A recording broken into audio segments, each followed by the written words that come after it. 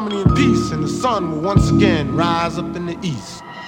Welcome to Ink Pulp Audio. Today we've got Ryan Stegman in the house. Ryan is someone I've somewhat recently met, and we kind of met in the Marvel trenches, in the mid-zone, which we'll talk about in the podcast. Here at the Savannah College of Art and Design, the Atlanta campus. This weekend is our annual art forum, where we bring in guests to do workshops, portfolio reviews, and hip these students to some industry stuff and some craft stuff. It's exciting. Artists tend to love it. Students tend to love it. It's a good time. It's a lot of work. It usually wears me out by the end, but it's so worth it. It's a great event and a great thing that the students get to have. With Ryan here, I wanted to talk to him. I didn't know really what to talk about. Up until this point, I think all my podcasts have had a very clear focus from the beginning. I had picked people for reasons and went in with that in mind. And I realized I can't always do that. I've got to let... the goal was keeping this organic. So I've got to just go into a conversation with people. I can't always have an agenda. I can't know everyone as well as I've known most of the previous people. And Ryan's not a stranger. We're friendly, but I got to know him a lot better this weekend. So I think this ended up being one of my favorite podcasts so far. It goes somewhere really interesting and really deep. It doesn't start off there. I hope the beginning is entertaining, worth listening to, but hang on, because it goes somewhere good. So let's get into this.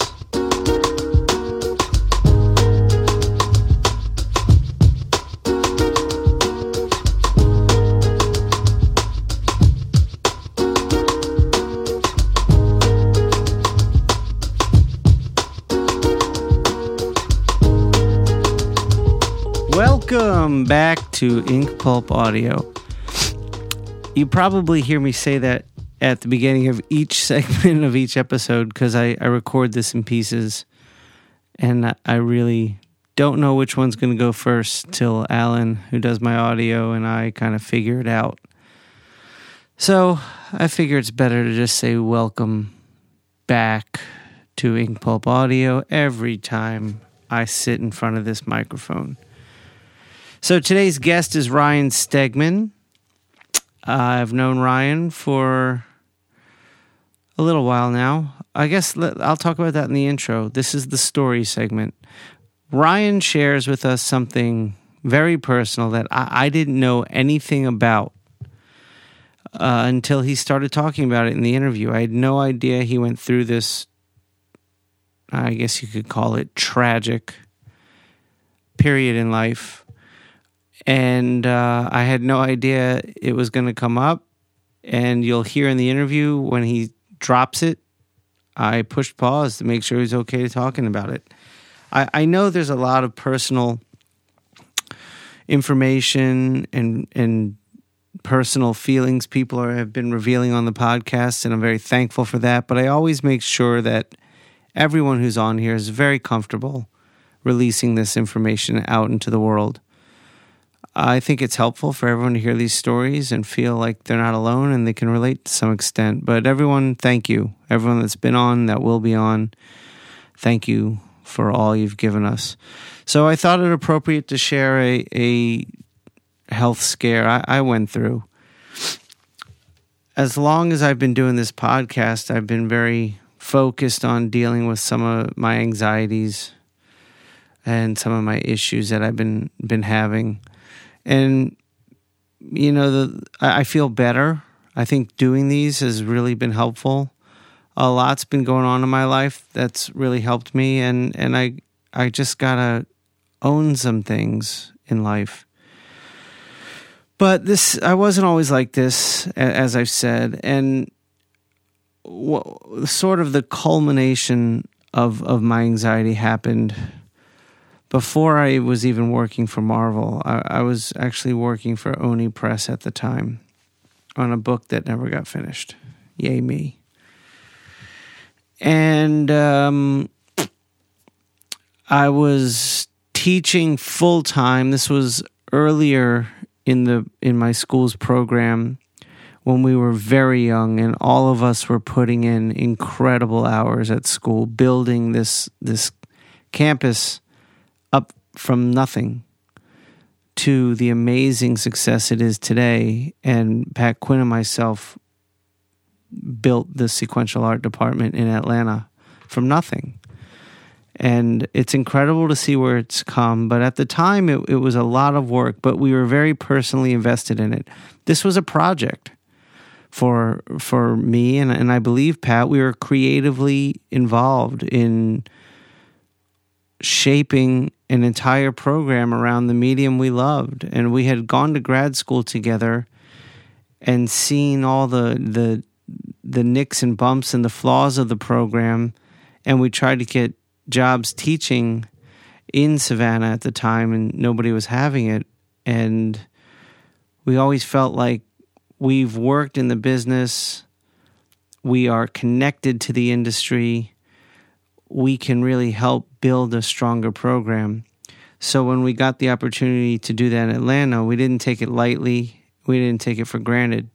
So we put in a lot of hours and a lot of energy, and it was constant, but it was exciting.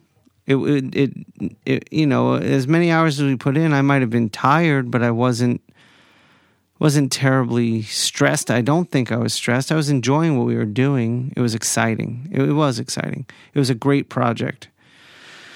And I guess maybe two years into it, I was teaching in the summer, which is optional. It's nice to not be able to teach in the summer now. At the time, financially, it wasn't an option. And so I was teaching full load year round. So I started getting these headaches, these intense headaches. It felt like someone was driving a nail into my eye socket in my right eye in the upper left corner, right where a sinus probably is. These headaches started coming on out of nowhere. No medication seemed to help. I mean, I started with Tylenol. I thought it was migraines. Migraine medicine didn't help. And they started coming more frequently. By the end of the summer, it was basically a consistent headache for about a month with break periods. But the pain was awful and intense, and I'd never felt anything like it. At night before I go to bed, I'd never had them. But when I woke up, they would just kick in immediately. And I remember waking up one morning early, way early, and the headache kicked in, and I was just downstairs doing laps around my couch, crying in excruciating pain. And, I had been to the doctor. I had been to the ENT to see if there was some allergy issue. I know I have allergies, but I didn't feel congested in any way because I'm on allergy medicine. And it was just unbearable. And when the quarter ended, that summer quarter, they stopped. They just went away. And it was like, what the fuck was that? Looking back on it and telling the story, I think you can see what the obvious reason is. So there's probably a good 2-week, maybe a little more break before fall quarter starts. And as fall quarter approaches, the headaches don't come back, but I feel dizzy. And I feel dizzy constantly. Like a slight sense of vertigo, not a dramatic dizziness. Like I wasn't nauseous. I just felt the best way I could explain it was a dizzy and euphoria feeling. And that went on for 2 months without letting up. And I went back to the doctor and went back to the ENT, who then said she wanted an MRI. And she said she wanted to rule out a brain tumor. Well, I'm not good with hospitals. I'm not good with doctors. I mean, I don't mind going to get checked out if I have like a chest infection or something like that. But when it comes, I mean, my biggest fear in life is disease. And like horror movie to me is like Outbreak. Like anything where a disease wipes out people. Like I don't think I can watch Contagion. That's what really scares me. I love good horror films. You know, they're suspenseful, but I wouldn't say they scare me. And because I know they're not real, and that's the fun of it. My body can feel afraid, but my mind knows it's not. Well, my mind can feel afraid, but at the same time know it's not real. And that's what's thrilling about horror movies. It's that you can still feel the sensation of something terrifying, knowing it's no threat at all. And I remember when 28 Days Later came out, that really combined shit that freaked me out. That was a zombie apocalypse defined by a disease. And that, I remember the trailer just kept me up thinking about it. I have not seen the movie. I've seen now probably most of it just watching it as when it's on TV as I'm folding laundry or helping the kids with homework or whatever. Not that they're watching it while they're doing homework. But that was I remember thinking like, wow, someone knew exactly how to freak me out when they made this movie. And it was Danny Boyle, so I knew it was an artful film. It wasn't just junk. So disease is what terrifies me. So she says brain tumor. I am freaked the fuck out. I'm like, oh my God, this is it. At the time I was, I don't know, probably 35 or 36. And I was like, I'm not going to get to see my kids grow up. I mean, it was emotional. That was hard. And so as she's telling me this, you know, keep in mind my fear of diseases and my biggest fear, needles in my vein. And it has nothing to do with pain. It has to do completely, I think it's a defense mechanism. Anything that's going into my lifeline and pulling or putting stuff into it is threatening to me. And I have an extreme phobia of that. I've recently dealt with that phobia, but that's another story. So that's just a little back info. So as she's explaining this to me, she says she wants to do an MRI. So I'm like, all right, you know, MRI doesn't scare me. The brain tumor does, but MRI, you're just laying there. I'm a little claustrophobic, but I can deal with it. And then it kicks in like, wait a minute. MRI, you're going to inject some radioactive shit into my veins. So I ask her, I was like, does this require putting something in my veins? And she says yes. And that's when it got really bad. You know, brain tumor should be the bigger scare, but for me, the more immediate scare was that.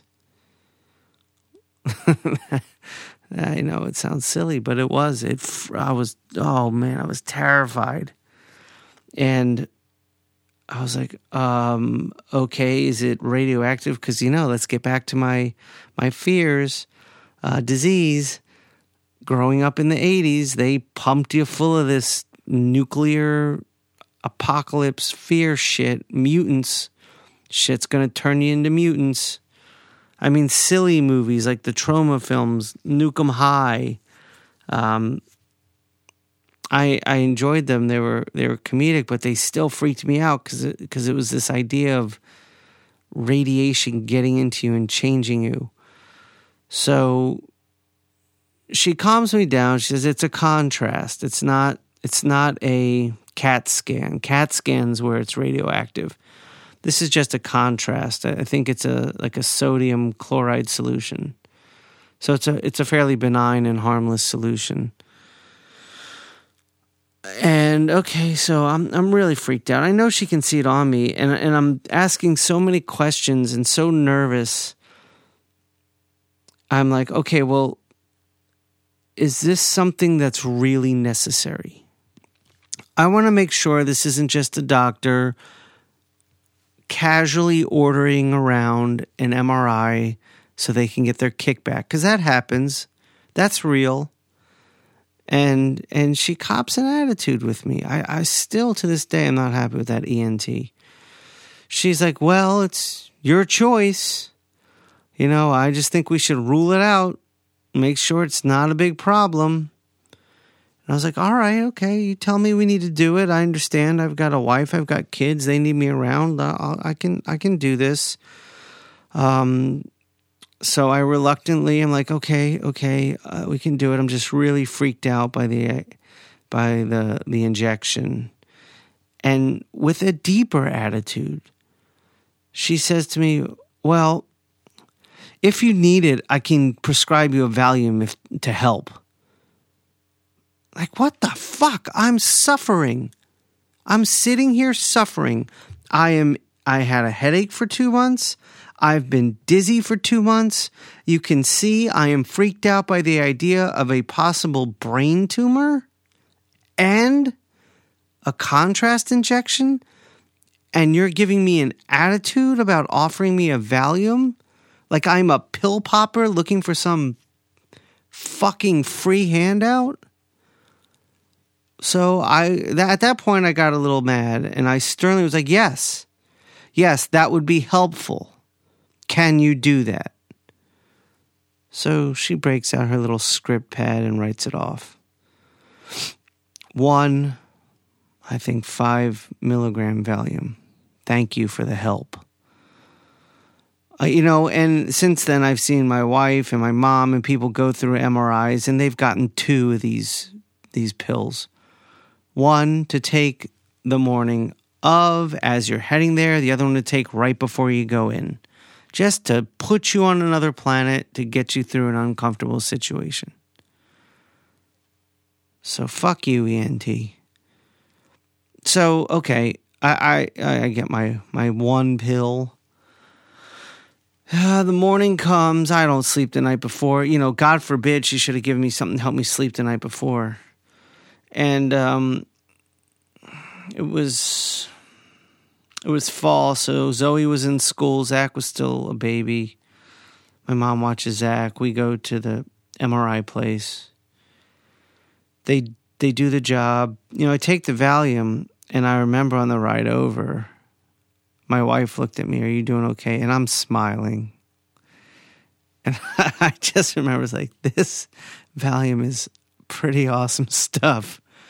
It was like a happy drunk without the clumsiness of drunk. I felt good. I felt like I can get through this. I'm feeling loopy.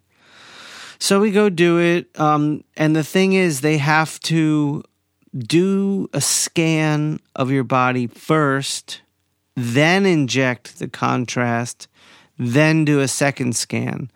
So I'm a little worried the Valium's going to start to wear before I really need it. This is where, again, doctor, 2 pills could have been helpful. So I get in there and I just close my eyes, and I hadn't been doing yoga regularly for a little while, but I did do it before. So I really got into my yoga breath and really got into a very meditative stance where I was just focused on breathing and relaxing, and sure, the Valium was helping me tremendously. And then they wheel me out for the injection. My wife grabs my hand. I crush her hand while I'm holding it.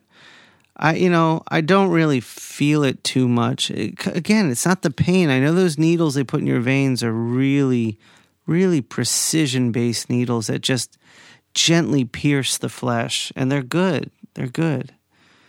So again, it wasn't the pain. I was just like, all right, is that over? Is it like, I just remember kept asking, are they done? Are they done? And, it's kind of like an IV they put in you a little bit. So just crushing her hand the whole time. Finally, they're done. They wheel me back in. They finish up. I get out.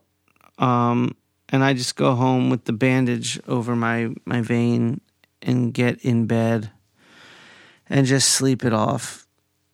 Every time I wake up, every time I look at the bandage, I get a little lightheaded. I'm sorry. This is real shit. This shit scares me. So the other thing about MRI is they don't give you the results that day. They're just the scanners. That's their job, is to scan. Then they got to send it to your doctor, who has to read it and then relay the information to you. So I have an appointment, I think 2 days later, with the ENT to go over the films.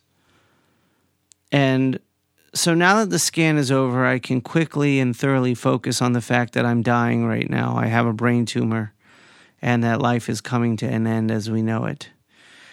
And so that was my focus. I'm not going to see my children grow up. I was playing that game. What won't I live through? Let's see how unhappy I can make myself by diving into these thoughts. What won't I live through? My daughter's wedding, graduation, and I start getting later into life, career. Oh no, grandkids. I'll never have grandchildren. So I'm not defending this. This is my sickness. All right? So fuck off. And a few days go by of that. Actually, I think it was more than a few days. I think I was going to New York Comic-Con. No, I went to New York Comic-Con the weekend before I had the appointment. And I remember running into a good friend, editor at Marvel, who was going through a similar type scare where they initially thought they had stomach cancer. Come to find out it was a certain type of stomach infection that you had to have strong antibiotics and only eat certain type of foods. And another good friend of mine has gone through something very similar recently. I'm telling you, you hit 30 and shit starts getting weird. What the fuck? So I get to share my scare with this person. I think this really bonds us, and he ends up okay. I get home, I have the test done, like I said, and then I go into the ENT office, and they had also scheduled an allergy test that day, just in case this was all allergy related. They wanted to see what I was allergic to and address that. So I'm freaked the fuck out. I'm in the waiting room. Like, really? Like, I'm in there for a good 20 minutes. Really? Really? Can you tell me if I'm going to die? I'm sitting here waiting. So they call me back. Well, the doctor's not ready, so let's get started with your allergy testing. Fine. They pull me to this back room. And this girl,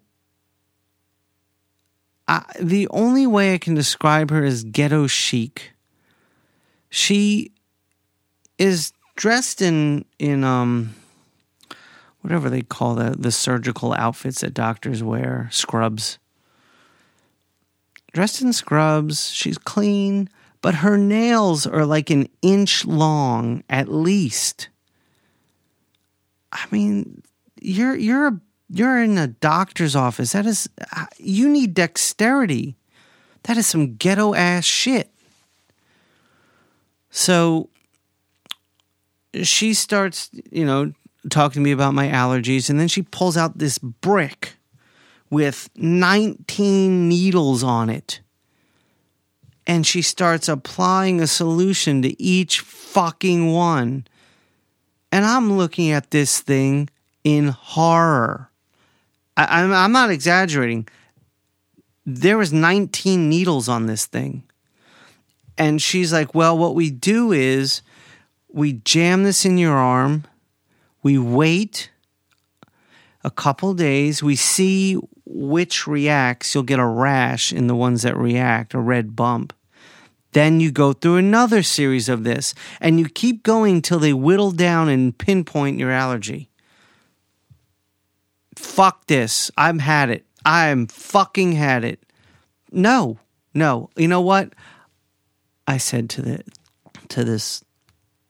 this lab tech or nurse or whatever, can you get the doctor? I want to know if I'm dying right now. I am not dealing with this at all. You are not injecting me with 19 different chemicals right now. When I'm wondering, do I have brain cancer?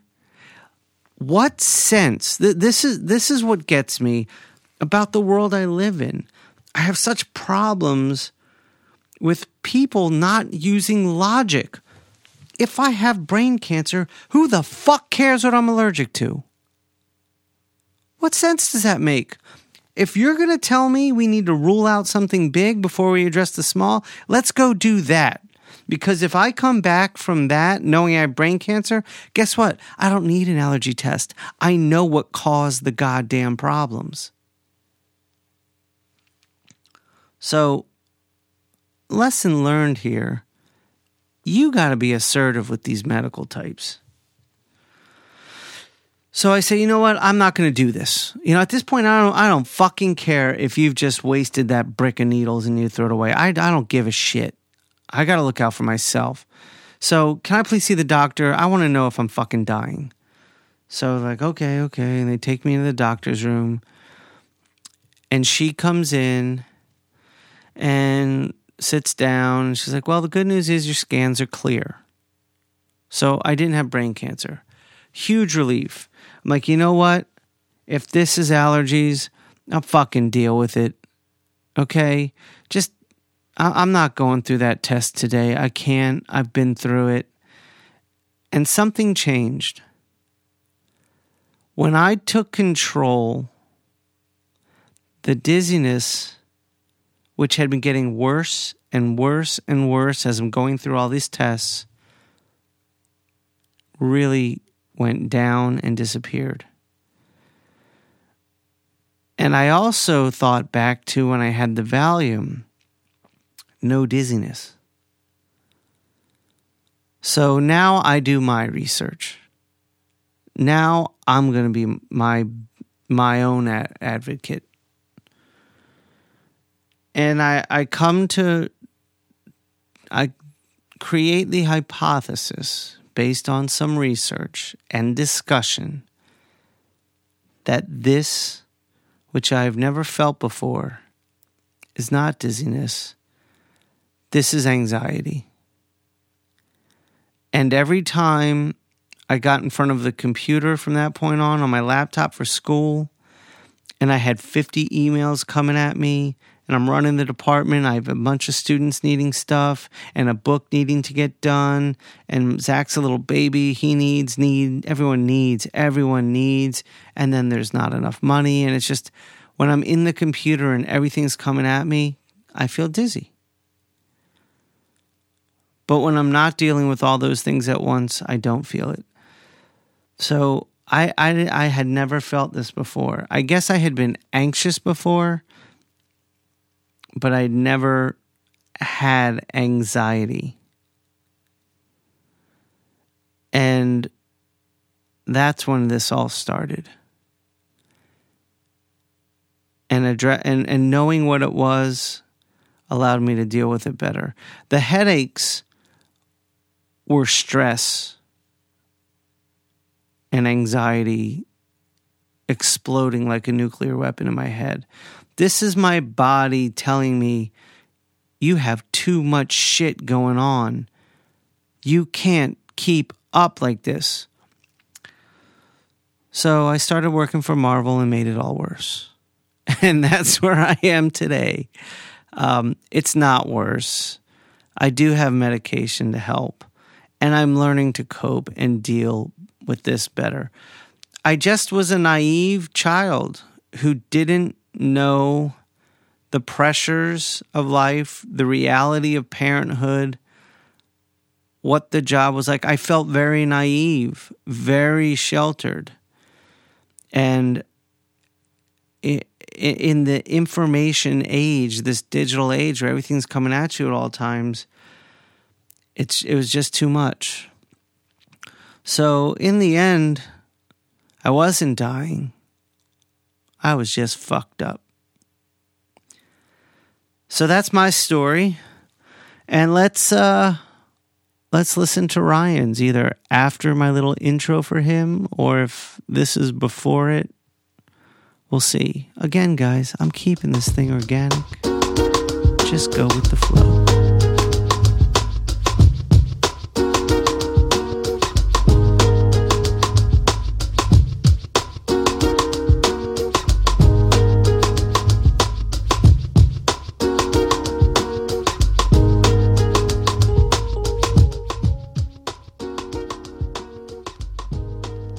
So here we are. I'm here with Ryan Stegman, and we're going to do a little Ink Pulp audio. Mm-hmm. I guess the first thing I kind of want to ask you, Ryan, I want to know like how life. You were married, mm-hmm. had a career in comics, recently had a child. Mm-hmm. Well, a year ago, so yes, 20 months ago, year and a half. Okay. And one of the things I try to talk about in the podcast is how unorthodox our lifestyle is. Mm-hmm. And what's your lifestyle like now that you have a kid in terms of work hours and being an involved father and maintaining a marriage and all that stuff? Mm-hmm. Well, it's a work in progress. Yeah, of course. What I try to do now is I get up with the baby in the morning, get him ready for daycare. My wife takes him to daycare. I get to work. I'll just stop at 4 o'clock. So I'll get up at about 7, work from about 8 to 4. I'll stop working for 2 hours, hang out, eat dinner, and then I'll go back downstairs to work until from 6 to 9 or 6 to 10, and then be back in bed by 11. So. Was before the baby, was it hard for your wife to adapt to, like, did it cause tension in the relationship? Before the baby, I'd imagine you were like everyone else, just cranking, mm-hmm. always working. Well, I think I've gotten a little quicker now that I have a kid, just because my schedule is so much more regimented. Right. Before we had Oliver, my wife and I would just kind of spend a lot of time in the same, like, she would just hang out in my studio. Okay. The problem is now is that he can't be in the studio because right, you won't get anything done. A disaster. Yeah, I mean, he wants to pull everything off my desk. Right. So that's been. I'm trying to figure out how to do something where we can spend time together while I work, or figure out how to work faster. I'm not sure what I'm going to do yet, but. In terms of keeping your schedule? Yeah. And I'll take 5-minute breaks all the time when I'm working and run upstairs and wrestle him around for a little bit. While your wife's home. Get him nice and hyper for my wife and then leave. Right, of course. Rile him up. I find it's hard to find a woman that will adapt to the lifestyle. Mm-hmm. Now, when you have kids, I think we tend to adapt to a more normal lifestyle. But we're not working Monday through Friday. You're working 6.5 days a week now? Yeah. I take Saturdays off. I try to take Saturdays off. And how often does that happen? As long as I don't go to a convention, I just say flat out, I can't, like, even if I'm on deadline, I just won't work on Saturday. So even if you're on deadline, you just put that rule down? Yeah, because I have to. Otherwise... See, I don't have that, and I want to, like, I've in my head recently, I've been telling myself Sundays, just take it off. Right. Because my wife doesn't work Sunday. Right. Yeah, you gotta do, I had to do it because if I say, I'll take Saturdays off except when I have a deadline, well, then it doesn't work. Have a deadline. Yeah. And so, at some point, you have to separate work and personal life, and Agreed. And even if they're not going to get that mad at me if I'm a couple days late. Okay. Okay, that's a healthy attitude. Just real quick, let me sidestep. Some people might be like, why the hell are they talking about this. This is really difficult. I think the people listening to this who work in the entertainment industry and have children relate to this. Mm-hmm. But I think for those people that don't, I think this is stuff you need to think about. Right. This is and I don't, it's not just comics. I think it's the entertainment industry. Right. So let me back up here. So when you're not, even when you're on deadline, you're saying Saturdays are a no-go. Mm-hmm. And has that disrupted your schedule dramatically? No, because what I do in general is expand to whatever time I have anyway. So now that I know that Saturday is not an option, I tend to get things done. Like what I do is on Friday nights, some of my friends that draw and I will stay up late on Friday nights together on Skype. Okay. And we, that's nice. It's drink and draw or whatever, but I can't drink that much and draw. So I'll just have a few beers and stay up till, rather than go, stopping at 9, I'll work until midnight. And then what time will you get up? Saturday's your off day. Yeah. So then I get up, 8 a.m. on Saturday feeling fine and just have that day. That's good. I think one of the issues I have with when I have to put in late nights on a Friday or Saturday is my studio's outside of the house. Mm-hmm. It's in a like a business park. Mm-hmm. It's like a zombie town. Right. I just feel very isolated and very alone, and I don't know, the weight of that gets to me at times. Well, yeah. Well, I talk to people all the time on Skype while I work. I can't be that isolated. I don't like being isolated. I like being around people all the time. So I've kind of found other guys that are the same. That's good. And, we'll go through periods where we're on Skype and nobody's saying a word because we've all got our heads down working, but it's just, you're just sharing the experience with other people. So that makes it a lot easier. It's like a virtual drink and draw. Yeah. That's nice. Yeah. I might look into that. Mm-hmm. Do you feel like one of the things I feel like a lot is, I've got 2 jobs, but you're working a crazy Marvel schedule. Do you feel like you're not able to give everything in your life, everything you want to give it? Like you're giving 80% to the wife versus 100%, mm-hmm. and like 90% to Oliver versus 100%, and then your work, same thing. Right. Yeah. No, I definitely, I'm trying to retool my schedule right now to figure out how to, because the whole starting work, stopping work, and then starting again. Yeah. The whole time in that 2 hours, my mind is still in work. Right. So I'm trying to figure out a way where I can finish work and then put it down. Yeah, and be done. And that's so far. This week was the first time I tried it. I was able to do it 2 days. What did you change? I got to work much earlier than I normally do, and I decided that exercising, because I always exercise in the middle of the day, I decided I would do that after. So you're not breaking it up. Yeah. So you'd be sitting at dinner, but your mind would be on that hand you just drew before dinner and how you need to fix it or whatever. Right, and then I'd be watching the clock like, oh God, I got to go back down there in 15 minutes. And that causes stress. Yeah. Yeah, that's, I can't tell everyone how important it is to not race the clock. Mm-hmm. And no matter how much I say that, I do it. Mm-hmm. I get in and I'm like, okay, I'll have this panel done by this time, this panel mm-hmm. done by that time. And then when I'm not, I'm just building pressure on myself mm-hmm. for no reason. Yeah. Well, what I try to do is I use this Pomodoro technique, which is it's not that complicated. Like the tomato? Yeah. It's 30 minutes on, 5 minutes off. 30 minutes on, 5 minutes off. Mm-hmm.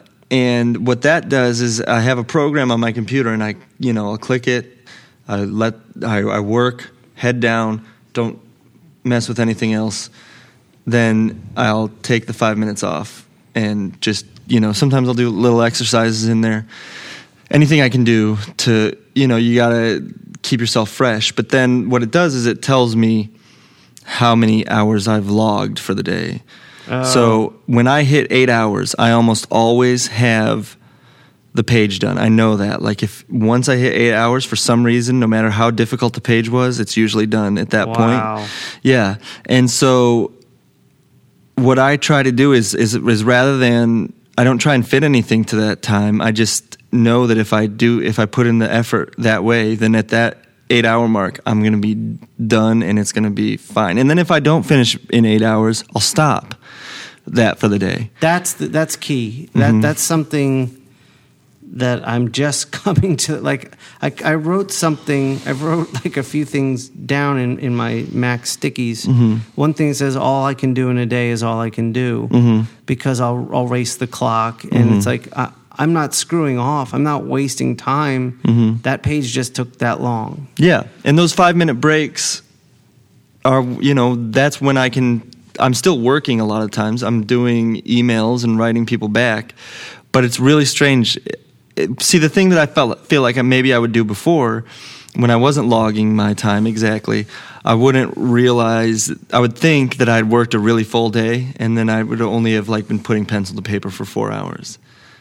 Actually, the first time that I did this Pomodoro technique for an entire issue, I did the entire issue pencils only in 27 days. Pencils. But I'd never done an issue that fast before. How long would it take you before? 5-6 weeks. Okay. And this took me. This one I could have been a monthly. So penciler. you accredit the technique to speeding you up? Because I was absolutely making sure I was always conscious of how much work I had done, and not counting that time where I spend 30 minutes writing an email to somebody or replying to this thing or doing blog posts and all that stuff. I mean, that stuff's important. Yeah. But I don't count it. I'm counting only pencil to paper, head down, time working. Okay. That's all I want to log.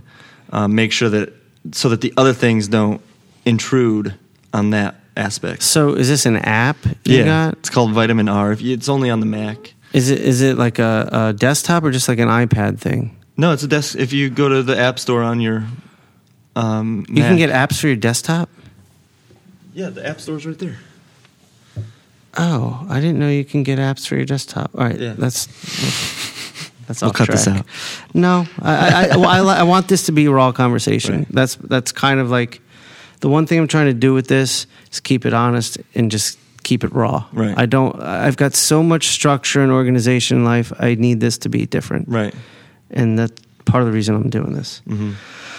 Okay, so another thing I want to talk about with you is you seem to be, in terms of the household and your responsibilities in the household, your wife takes care of finances? Yeah. How about the cleaning responsibilities? Is that shared? It should be. Is it more you? No, God, it's more no. her? Well, we actually have cleaning ladies now. How often? Once a week. Oh, that's nice. It's very nice. That was super. I mean, that's the benefit of us both having jobs, is that we can afford to do that, because right. I'm really bad about cleaning up after myself. I don't know why. It's been something that I've struggled with. I mean, I legitimately try new things, like try to figure out how to be better about it, but I am just so absent-minded that, like, for example, taking off clothes and getting ready for bed, I'll leave a trail on the way to my drawer to get pajamas. Every couple has you. Yeah. In my I'm relationship, I'm not you.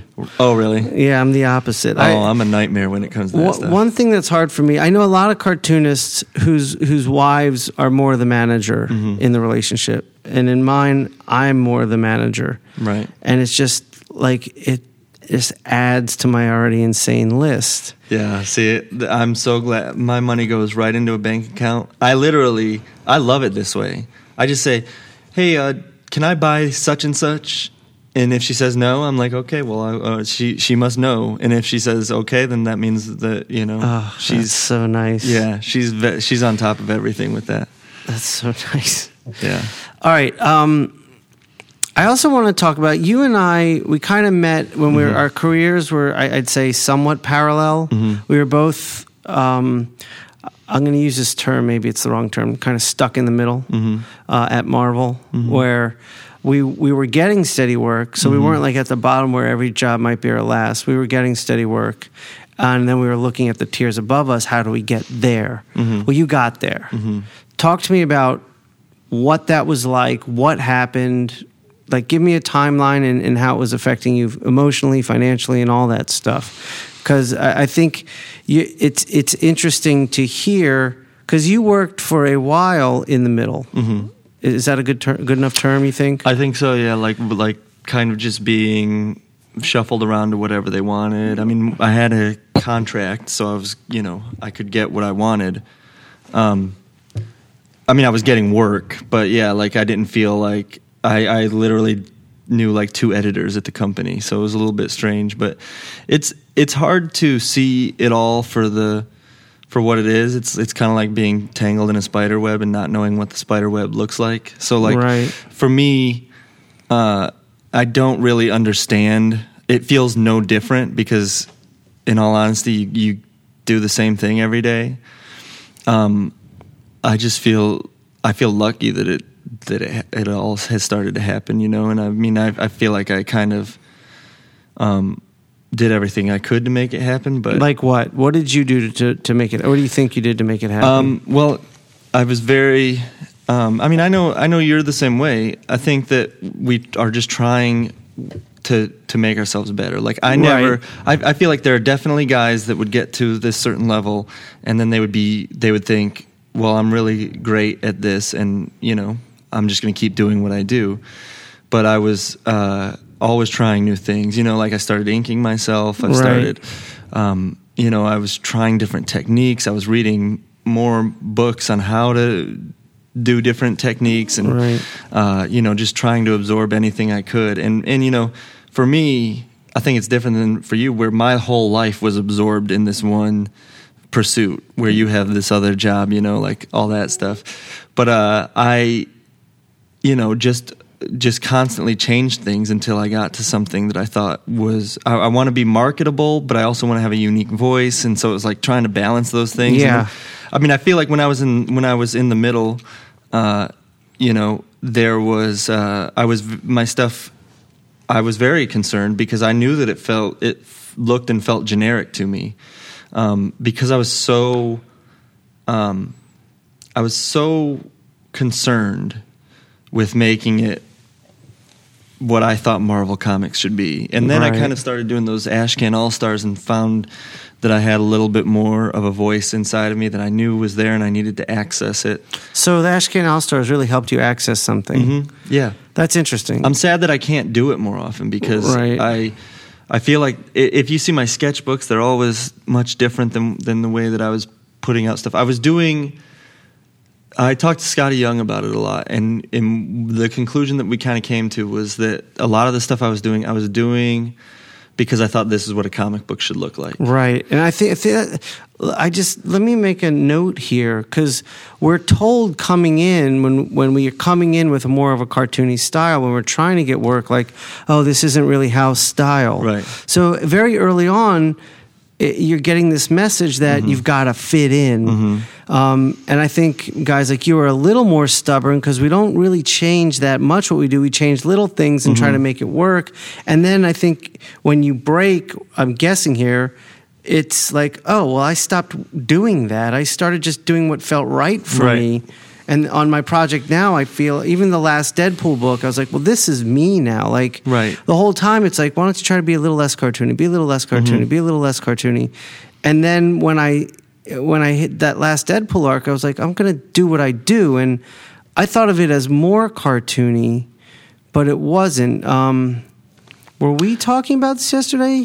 Maybe. You were saying how my stuff now is different. It's less cartoony. No, I think that was. I was talking else. about your design, how you've brought out all your design sense. Like okay. That's where I think that your stuff has gone. That I find really interesting is that you've really embraced just like pure design in your stuff, and it's the composition and everything, which I think is a big aspect of your work. And now you've embraced it. Yeah, that's what I feel my strengths are. Yeah, I kind of feel like, and this is probably ridiculous to say, but I feel like I'm feeling better about my drawing now. Mm-hmm. I feel like if I separate my work into 3 zones, there's my design and storytelling, my drawing and my inking. Mm-hmm. I guess penciling and my inking. And I felt like I could put a nice surface on my pencils, mm-hmm. but my pencils are my weak. Mm-hmm. I could put a nice surface on it, but the drawing was still right. weird. So I always felt like strong design was my strength, and that could try to hide some of the other stuff. Well, I think you have to. That's an important thing, is to find what your strengths are. You have to say, what do I do? What's my plus ability, and then really accentuate it. Like, I think the thing that stands out to a lot of people about my work is the action sequences. Absolutely. Or like the energy in the drawings. And then something that was happening to me when I wasn't inking myself was that I would pencil it so tight that I would deaden that energy. And so, like, inking myself was something that started to bring that out more in the final product, Right. And also, I mean, tell me if this is the same for you, but I noticed that I'm so much more confident in what I'm doing, in the sense that in the middle of the day now, I don't feel bad about myself and have to go look at a comic book that I like in order to feel better. Like I'll go, in the middle of the day, I used to go look at like an Arthur Adams comic and just like cry about why I couldn't do things like that. And now I'm like, no, I do what my own thing is. Yeah. I'll pull up, I have a good quote about that. Actually, I heard a comedian, Ari Shafir, say on a podcast about comparison, and I want to pull it up now because it's on my sticky of things I got to remind myself. Where is? Oh no, it's under my quotes. It's the last one. Comparison is the thief of joy. Mm-hmm. And I thought that really hit home. I was like, yeah, stop comparing yourself to other people. You're you, and that's that. Yeah, no, I mean, I think that, especially lately, like none of my, the last issue of Fantastic Four that I did, I kind of embraced this, but I've kind of realized that the thing that I really like in the artists that I like is that their take on reality is more interesting than reality.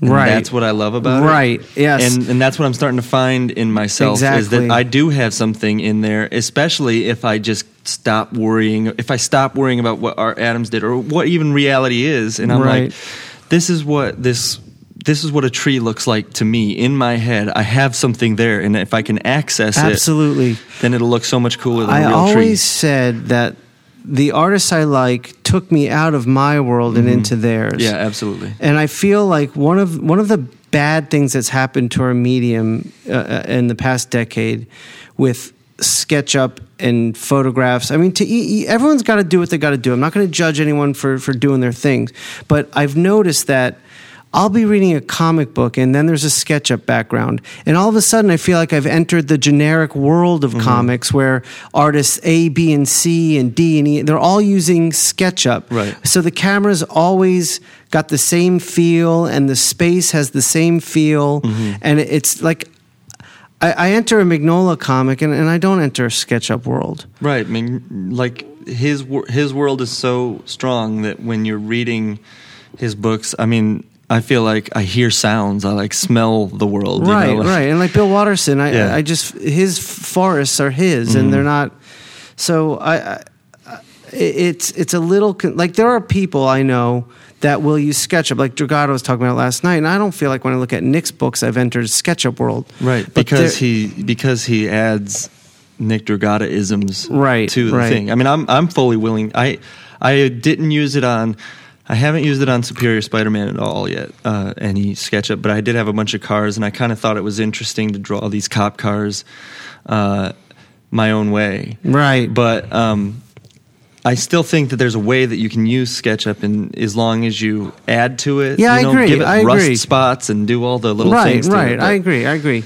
But you have to be cognizant of that. I have to change this. This is a good outline for the finish. You have to think about it as your own world and figure out what your world looks like. Like, just try and access, observations, the tiniest little observation that you've made in your own life. If you can bring that into a comic, it gives the reader. So, like, Frank Quitely is amazing at that. Yeah, that's what he is so good at. I agree. He has these little observations about life, and he puts them in. Like at the beginning of We 3, when he's showing the guy running on the treadmill, and the guy's foot is planting into the treadmill, and it goes down into the treadmill, and that's not real. Right. But you feel the motion and the gravity. Absolutely. I want to go back to something you were addressing a few minutes ago. You're talking about feeling confident in your work now, and before there was a lot of worry Did you spend your days drawing, wrestling in your mind with yourself, with stress and worry and anxiety and Yes. and doubt? That's my whole life. Well, right. Well, it's my whole life too, and almost everyone I interview, we end up talking about this to some extent. Is that still present? It's present. It's less present while I'm doing it. It's more present in the evaluation of it afterwards, which I think is much healthier. I think it's much healthier to doubt yourself overall than to doubt yourself while you're doing it. Like, yeah, because that can really stall you out. I'm so focused on the specific thing now of finding my world and my voice in this world, as you know, in the worlds that I create, that I hardly have time to access that part of my brain that goes into doubt mode. Now, before when you were in doubt mode while you were drawing, Absolutely. was that affecting your life outside of the studio? Yes. Oh, in what ways? I mean, still, even now, if I fail at this, trying to do things my own way, and I feel like I did a bad page, I can't sleep at night. I wake up all tense. It's so hard to get out of that thing. I love to have a finished page when I'm done with work for the day. It's so hard. Like you were saying earlier, when you reach the hours you put in your day and you haven't finished what you're trying to finish that day, you got to stop. Yeah. But that means mentally too, and that's hard. It's so hard, and of course I tweeted about this where I think that it's unhealthy the way that I am, where I live and die with every page that I do. I know that feeling so much. There's so many guys that I'm so envious of that seem to be like, well, I'll get it tomorrow, and I'm not like that. Right, but let me ask you this, because my perception of you is not at all what you're saying. My perception of you is you're happy and you're confident in what you're doing. No, I'm an anxious mess. Okay, all right. Well, that's good. You're normal, like us. But you're saying you have these perceptions about other people who can be that way. Do you really think they are that way? Some people maybe. I don't know. I feel like it probably requires a certain amount of self-analysis to improve. So I think that anybody that gets to a certain level probably has that sort of doubt. Right. I think that drives you. I mean, I think every artist I know and am friendly with, we're wrestling with this. Oh yeah, but like we're Adam wrestling Hughes with will tell you that he like show you a drawing and say that this is terrible, and you're like, what? That's perfect. Yeah. But we're unhealthy about it. I mean, we have healthy intentions with the worry, but I think I shouldn't assume. Do you feel like you bring it to unhealthy levels? I have. I think that I'm getting better about it. I think that's just. I had this conversation with Ed McGuinness a few years ago, and we were joking about how we go through these things, and I would have about one day a week where I was just in that spiral of, I'm terrible. Why am I so bad at this? Why do I even try? And then but his point was, the time between those days expands. It never goes away. Right, but he can go. He can go. A month or two now. Wow. Without having a day where he hates himself. Wow. And I've started to get. I think I've expanded to about 4 weeks before I have a complete meltdown. Well, that's good. It lasts a day or two, and then how often do you have days where you leave like with a kick in your step, like fuck yeah, I just destroyed it? I never feel that way about my own stuff. I only feel that way when I get some, like if a cover's solicited and people really like it, or if a preview comes out. I only can get that feeling from other people responding. So you need to my exterior work. validation. Oh yeah, okay. No. That anybody that knows me will tell you that I have a friend, Tommy Patterson, who I show him every page that I do, and if he doesn't say it's good, I react so poorly. Yeah, I have like Dragata's actually like he's always so supportive of what I'm doing that I'm like, sometimes I'm just like, I just need that support, Nick. Yeah, give me some love. Yeah, just tell me it's all right. Tell me I can move on to the next page. Yeah, I send in. I think a lot of guys send in pages in batches to their editors. I send in every page as it's done. And once it's complete, I scan it in and get it sent in because I need. There's like it's like not done to me until it's validated. You right. know what I mean? See, my anxiety doesn't think like that. Right. I'm like, well, I'm going to send in 10. So that they won't So that the bad ones are kind of buffered by the better ones. Yeah. And if I can reach the middle where I've evened it all out, I'm good. You know, I think that I'm on an island with this one. I don't know anybody else that does it the way that I do. I've gone through that period, but that was more of a anxiety where it's like, look, guys, I'm working, I'm on schedule, I'm getting it done. It's not just for my editors, though. It's to my friends, too. None of my friends send me every page they do. They only send me the ones that they think are good. Yeah, I'm afraid to send it a single page but or I'll like send 2 pages. Every page I do. Because then it's standing alone. Yeah. And then it's going to be judged by itself. Sometimes I'll go into Skype. I have like 5 people that I'll send it to, and I'll walk away from my computer and I'll be like, do I even want to see what they say? And then I'll check, and if they're all good, then I feel good that night. Ryan, it's refreshing to know you're a mess like me. I'm a huge mess. I didn't know this about you. You always seem so happy and grounded. I am happy, but I'm also a mess. Okay, let's talk about that. Yeah. How are you happy while is this all stuff that just stays in the studio? No, I mean, when Oliver was, when Erin was pregnant, I melted down. What do you mean? Just like mentally, I was so anxious throughout the pregnancy. Yeah, or just one day in specific. No, well, I was also having it's a long story. I was also having this wisdom teeth problem. I ended up having to have multiple surgeries. There was a bone graft put in my jaw. Oh my God! And all this shit. And so it was all going on. So I had her pregnant, and then I had all this stuff going on, and I was like, oh, it was bad. So back up. This sounds like an event. It was bad. Okay, so tell me from beginning to end what happened. Well, all right. So Erin was pregnant, and that's a huge event. That is a crazy thing, right? Yeah. I mean, you just can't have any clue of how huge that's going to be. And then at the same time, I had a few months, maybe so 4 months before Oliver was born, I had my wisdom teeth out. And one of them got a dry socket. Uh-huh. And then it got infected. But they just kept saying it was a dry socket. So I was like, this is 3 weeks. I have a dry socket for 3 weeks. It was so painful. I was in pain constantly, which can just drive you crazy. Sure. And, me being anxious, the way that I am, I convinced myself that I was dying. Right. Yeah, I'm familiar with this. It was full blown generalized anxiety disorder. Right. So you had thought, okay, there's an infection in my jaw. It's going to go right to my brain, and I'm out of here. No, I thought that it wasn't healing because something else was wrong. Oh, you had cancer. Yeah. Right. I'm obsessed with cancer. Me right. too. Me too. And I've actually never watched Breaking Bad because it deals with cancer too much.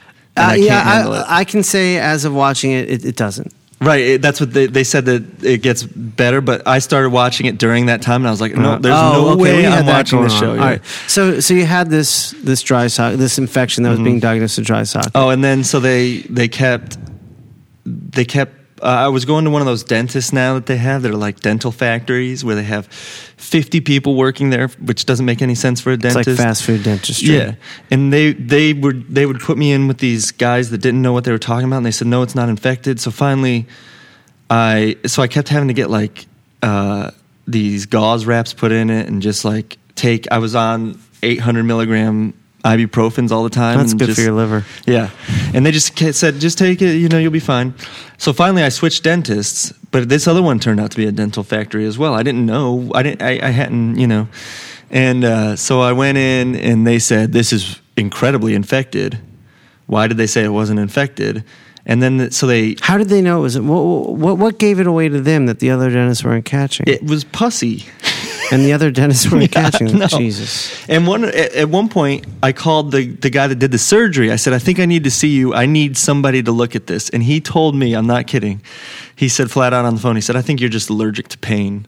I'd been in pain for 3 weeks. Jeez. So then I went to the other one. They started. I'm pretty sure that he just didn't want to give me an oral antibiotic because he knew that if he could inject it, I would have to come back a couple times. So he would inject it with antibiotics. I came back 3 times. The third time, he comes in and he says, "Well, we shouldn't have injected you a third time." He was like, "It should have been gone by now. The first one should have knocked it out." I was like, "Well, why didn't you look at it?" So basically, it's not healing. Nobody knows why. I finally go to a periodontist, who then tells me that I have to have surgery and that my bone was eroding in my jaw from the infection. And this is a 1 month at this point. This is 1 month before my baby's going to be born. Was it like gangrenous? No, it was just an infection that started. Okay.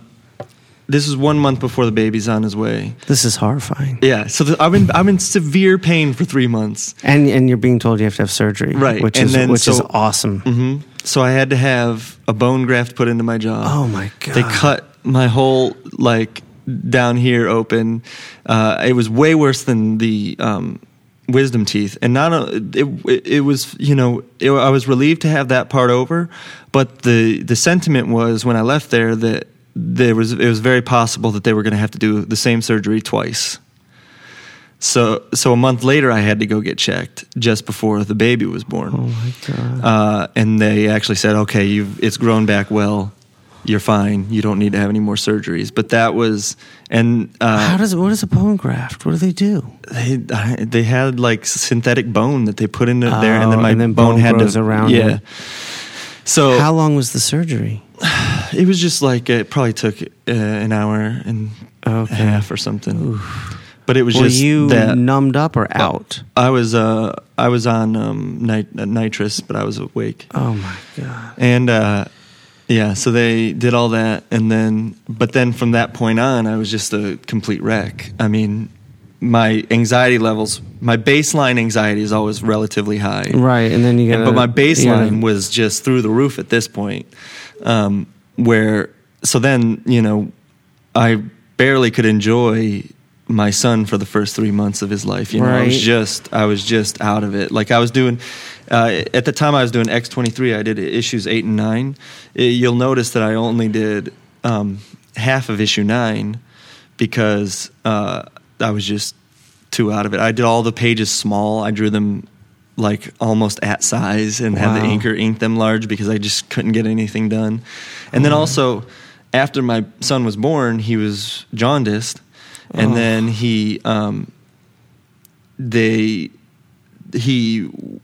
he was breastfeeding, he wasn't getting anything. Yeah, Zoe did this. So he was screaming all the time. So he was losing weight. And he got severely dehydrated, and his jaundice went way up. And so we had to go back to the hospital. So my wife and I spent 2 nights in the hospital with him. Oh, my God. And it took me, when he was about 6 months old, I was finally recovered from all this and started to live a normal life again. Did you have an event meltdown?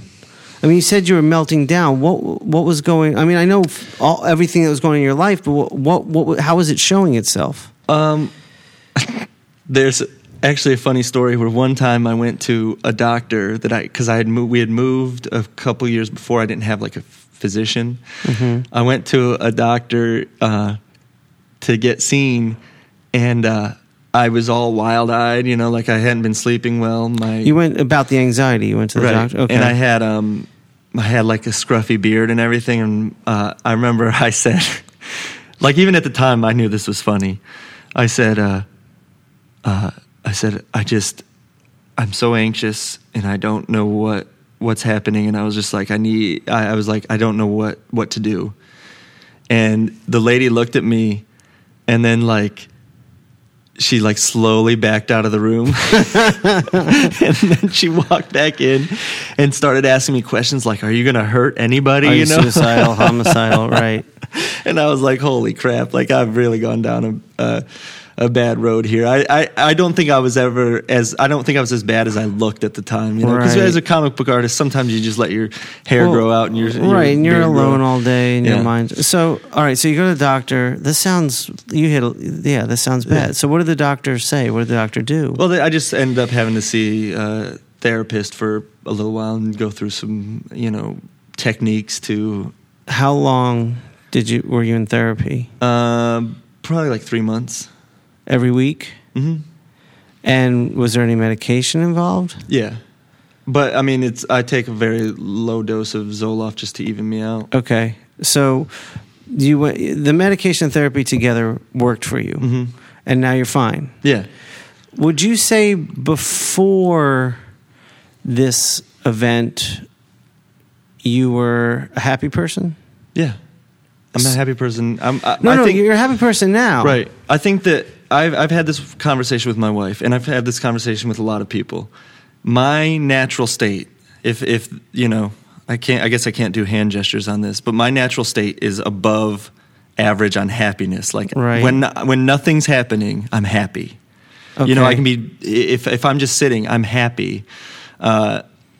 This situation was the first time that I got down. So even with your normal anxious state, you're still happy. It's not affecting your happiness, right? Okay. And then, but most people say, like my wife says, if she needs a push in either direction, or otherwise she's just like she's even, neutral, right? Yeah. I think that sounds like me. Yeah, but I'm The reason I'm getting so interested and passionate about the subject is I realized I had lost the joy of now. Mm-hmm. Oh, yeah, absolutely. And I was so, part of it was just 2 jobs, mm-hmm. 2 kids, wife, and just always under pressure. And over the past week or so, I'm able to just try to enjoy the now more mm-hmm. so. And I'm just, I talk to everyone about this mm-hmm. that seem happy. Well, why are you happy? Right.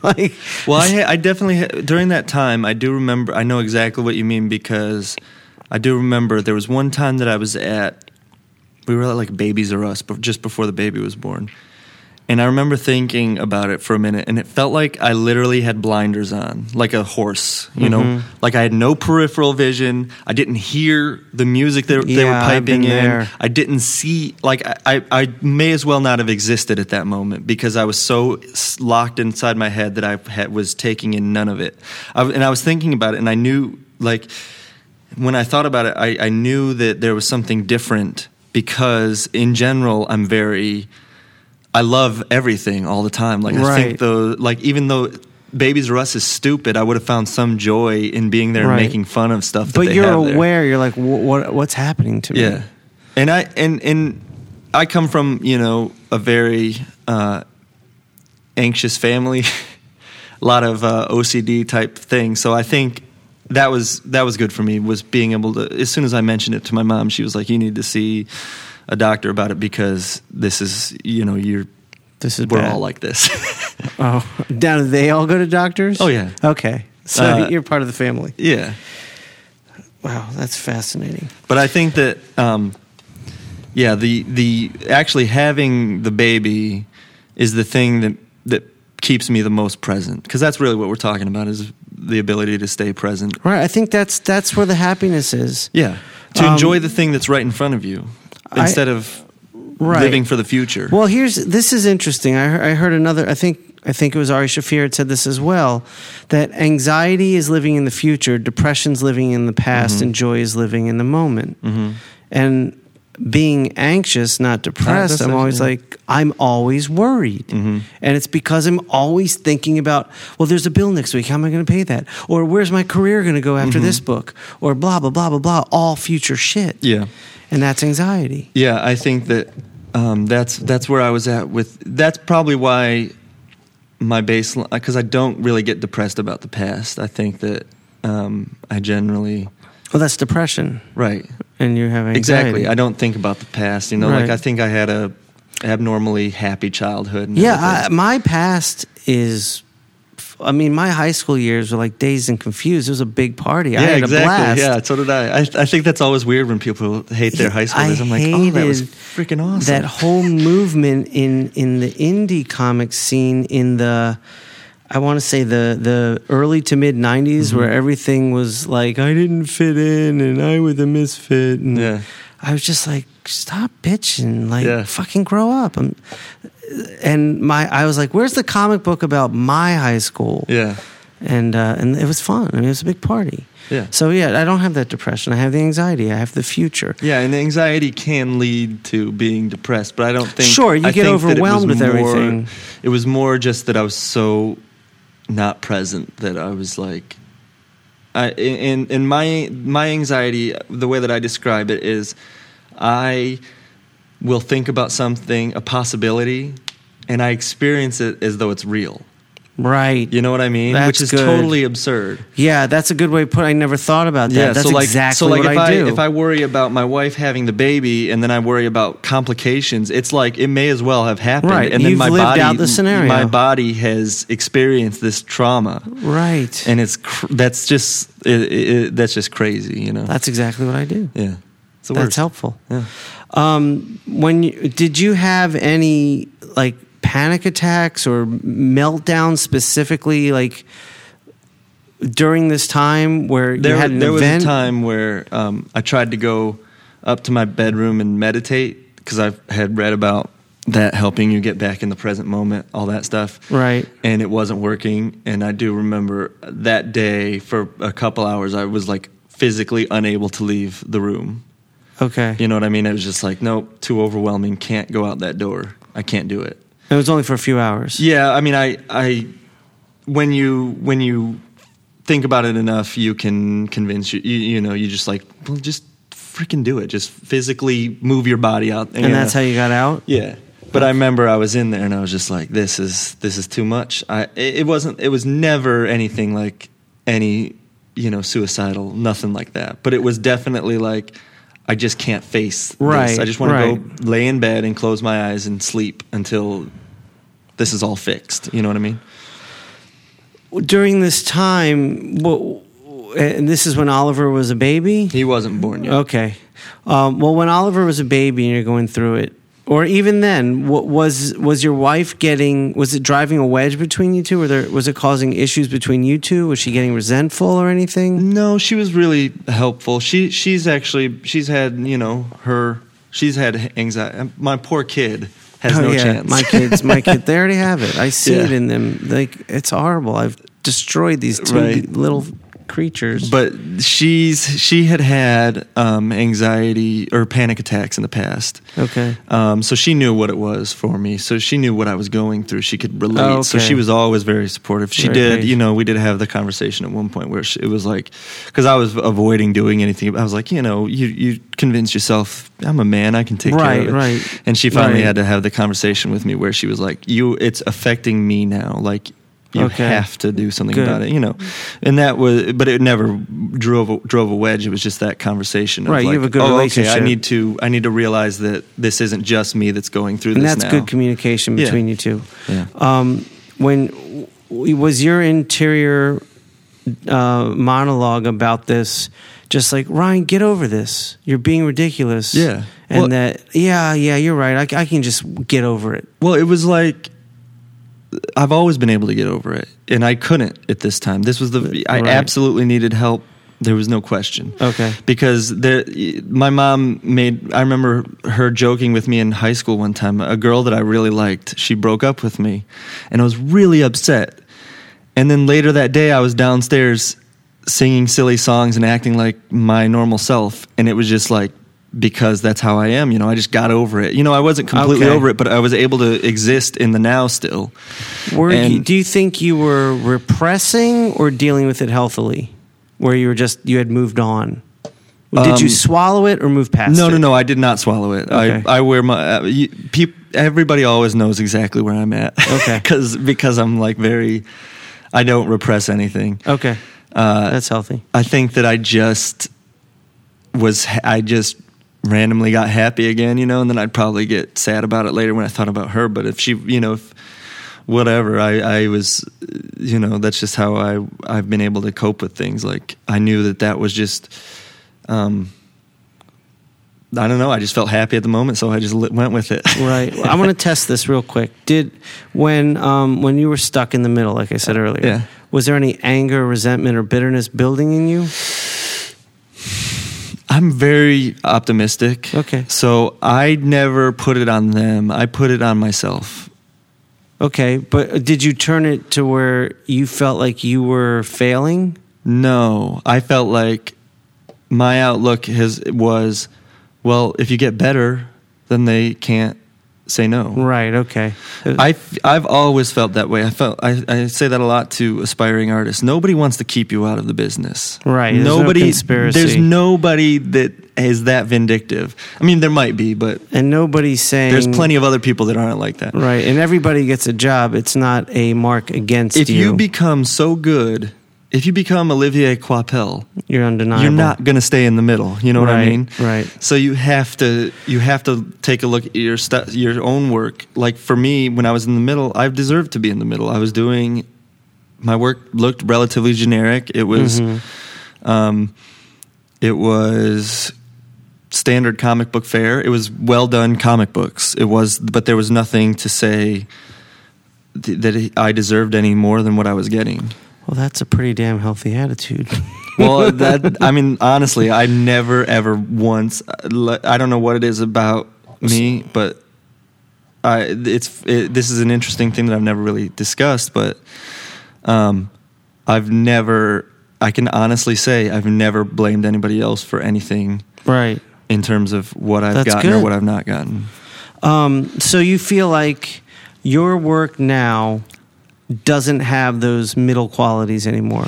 No, there's still issues that I would like. But you've worked out a lot of them. Yeah. Like you said, you feel your work looked sort of generic. It served a purpose, but it didn't have a voice to it. Right. But now you feel you do have a voice. I'm not saying you feel like you're the perfect. voice. Okay. I'm finding the voice. I think that I've got glimpses of a voice. I don't think that Did it just happen naturally, or was there something you did that made that come through?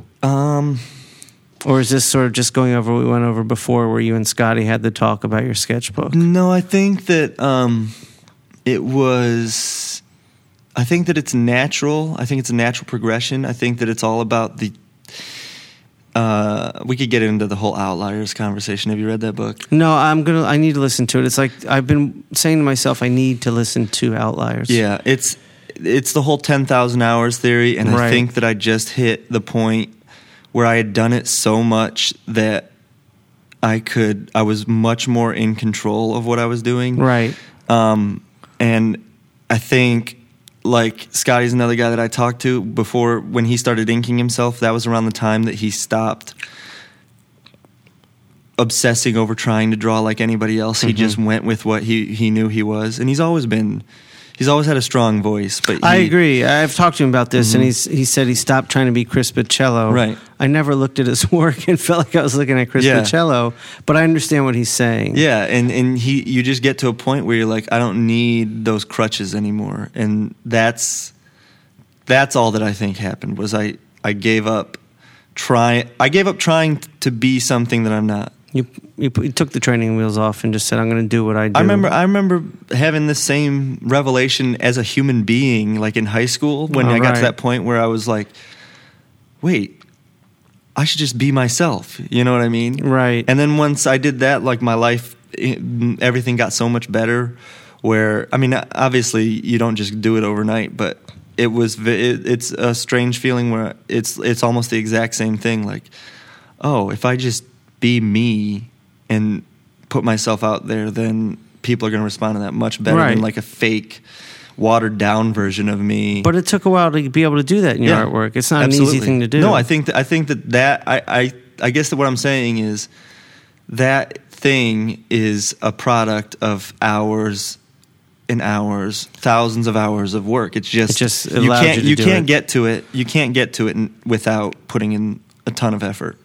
Right. All right. This seems like a good place to stop. All right. I'm going to listen to Outliers, and maybe we should do a follow-up podcast after that to talk about all that stuff. It'll blow your mind. Yeah, I'm curious because I feel like I am coming to that precipice. Like I feel like I'm doing my work now, not me comparing myself to other people. I'm feeling the confidence in my work. Yeah. And it feels good. And I don't have a ton of other people's art around me to keep reminding me to do this or do that and be better.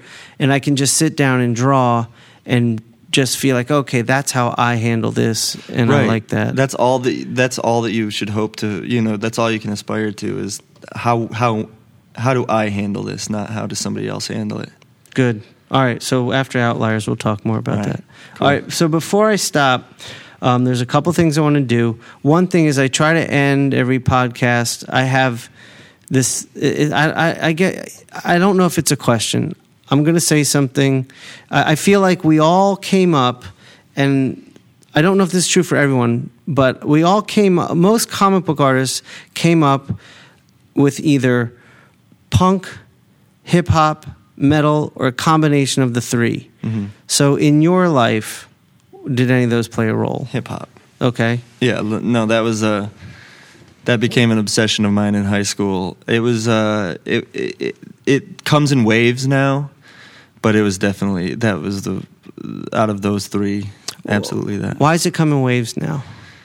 Just because I don't have as much time to read Blaze magazine and all that stuff. Yeah, I stopped reading those mags. I used to read the crap out of those, and so I always knew the new stuff that was coming out. Right. Now you find yourself kind of retreading old stuff. But See, I'm actually now with Spotify, because you can listen to whatever you want. Right. I've been much more on the listening to newer stuff and staying up on it. But I think that it was harder. I just didn't have the time to devote to finding the new stuff. Right. See, for me, it was all three. They're all very important to me, but hip hop the most, and to this day. And I don't have the waves, and most people I know have the waves, and I feel like I'm just a junkie needing more and more and more. Right. But there was a lull, and that's why I kind of asked about the waves. I think like from I would say it was more. Early It's not really 2000, waves. It's a lull that I had. I went really deep into indie rock, and then after I had a kid, I was no longer interested in lovesick people. Right. But I feel there was a lull, I'd say probably around 2000 through 2005. Uh-huh. But I feel like there's a lot of fresh material being mined right now. Mm-hmm. And I feel like a lot of people in the lull kind of got out, and I want to be like, guys, you're missing this. Yeah, there's good stuff coming out again. All right, cool. All right. What are you listening to now, hip hop wise? I just got really into Odd Future. I was talking about that. Right, I really love. I mean, Frank Ocean's album is more R&B, but I think that's amazing. Big Crit, I love that. So good. Live from I the gave you Underground. Live from the Underground, right? Yeah. Did I give you all the mixtapes? No, but I'll give you all the them. mixtapes. Yeah. They're so good.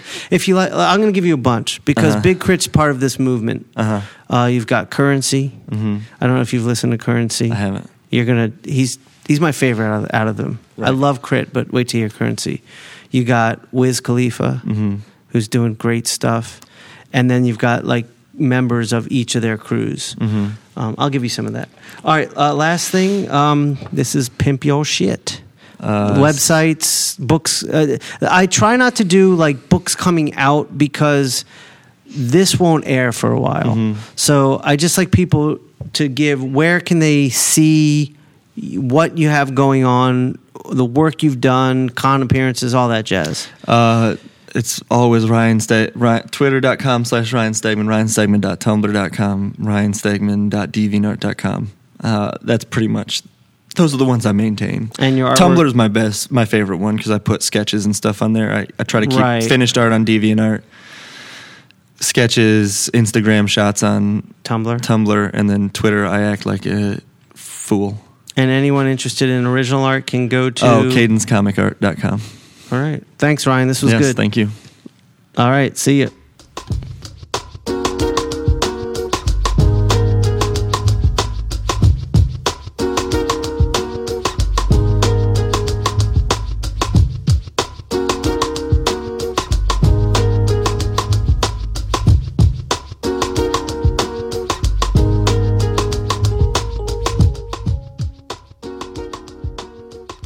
God damn. That was good. That was good. I hope you guys enjoyed that one. That was good. That was a good conversation. Thank you, Ryan, for sharing. I really hope that you sat through the beginning there. I hope that part was interesting. I really do. I thought there was a lot of good information in there, and I know a lot. And not everyone has kids, and not everyone is in the entertainment industry with trying to wrestle with that lifestyle and having children.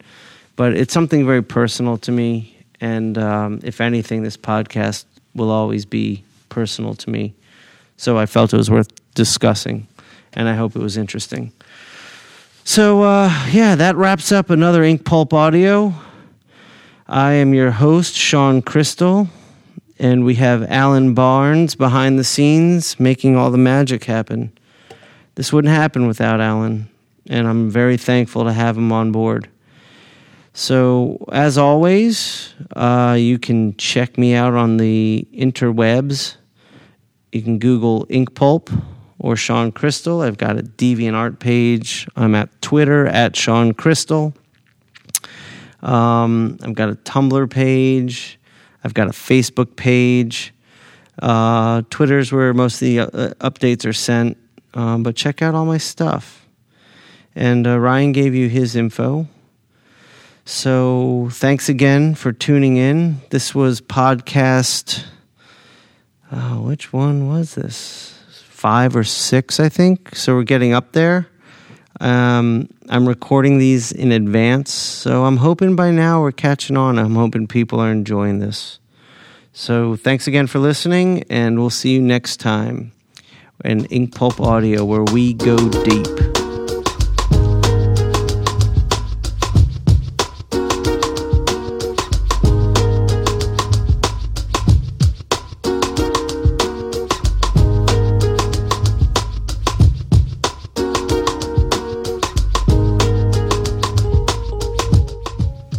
In one of these games, someone's going to know what he's working on.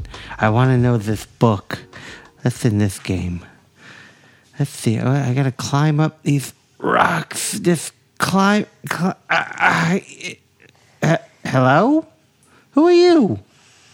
Hi. Whoa. What are you? You mean, who am I? I'm Beast Boy, and I can turn into different animals and kill you. You're green. I know. Okay, why would you kill me? What did I do? Well, you startled me. I'm sorry, I didn't mean to. I just want to ask you a question. What? Can you tell... Do you know Zoe and Zachary? Maybe. Maybe. You mean Sean Crystal's dad? Sean Crystal's daughter and son? Yes, I guess you know who Sean Crystal is then. Yeah. So maybe you can tell me, what book is he working on? You don't want to know. I do want to know, that's why I'm here. No, you don't. Yes, and you know what? You're going to tell me now. I'm the king and I order you to tell me. You're made out of candy, I think. All right. I'm going to have to spank you if you don't tell me again. So you're not going to tell me? Nah. Okay. Well, then I'm going to go to a different game. Goodbye. I got this hill. I got this hill. Nigga, I got this hill. I got this hill. I got this hill. Nigga, I got this hill. I got this hill. I got this hill. Nigga, I got this hill. Nigga, that dog in the house on hill. Old school whip with some bad rims. Fuck these haters, fuck these hoes. Fuck these haters, fuck these hoes. Fuck these haters, fuck these hoes. Fuck these haters. Sometimes you just gotta talk to them. Fuck these haters, fuck these hoes. This ain't even rapping what I'm finna do. Fuck these haters, fuck these hoes. Let go. Fuck these haters, fuck these hoes. Well, I suppose niggas gon' hate on me, but that's cool. I got shows getting money I can barely fold, cause that's what I do. And ain't nobody gon' pimp KRT, cause that's how I feel. And them diamonds niggas always rhyming bout, just against my will. And ain't nobody gon' check none of me or mine, in God I trust. If you think I'm out here tricking on these hoes, you got me fucked up. And ain't no playing in the side, turn a bad bitch eyes when I rip my pipes. Y'all niggas think this shit came oh so easy. It wasn't overnight, but I got this here. I got this here, nigga, I got this here. I got this here. I got this here, nigga, I got this here. I got this here. I got this here, nigga, I got this here. Nigga, that dog in the house on hill. Old school whip with some bad rims. Fuck these haters, fuck these hoes. Fuck these haters, fuck these hoes. Fuck these haters, fuck these hoes. Fuck these haters, fuck these hoes. Fuck these haters, fuck these hoes. Fuck these haters, fuck these hoes. Fuck these haters, fuck these hoes. Fuck these haters, fuck these hoes. Now opinion, don't worry about mine, player. Worry about you.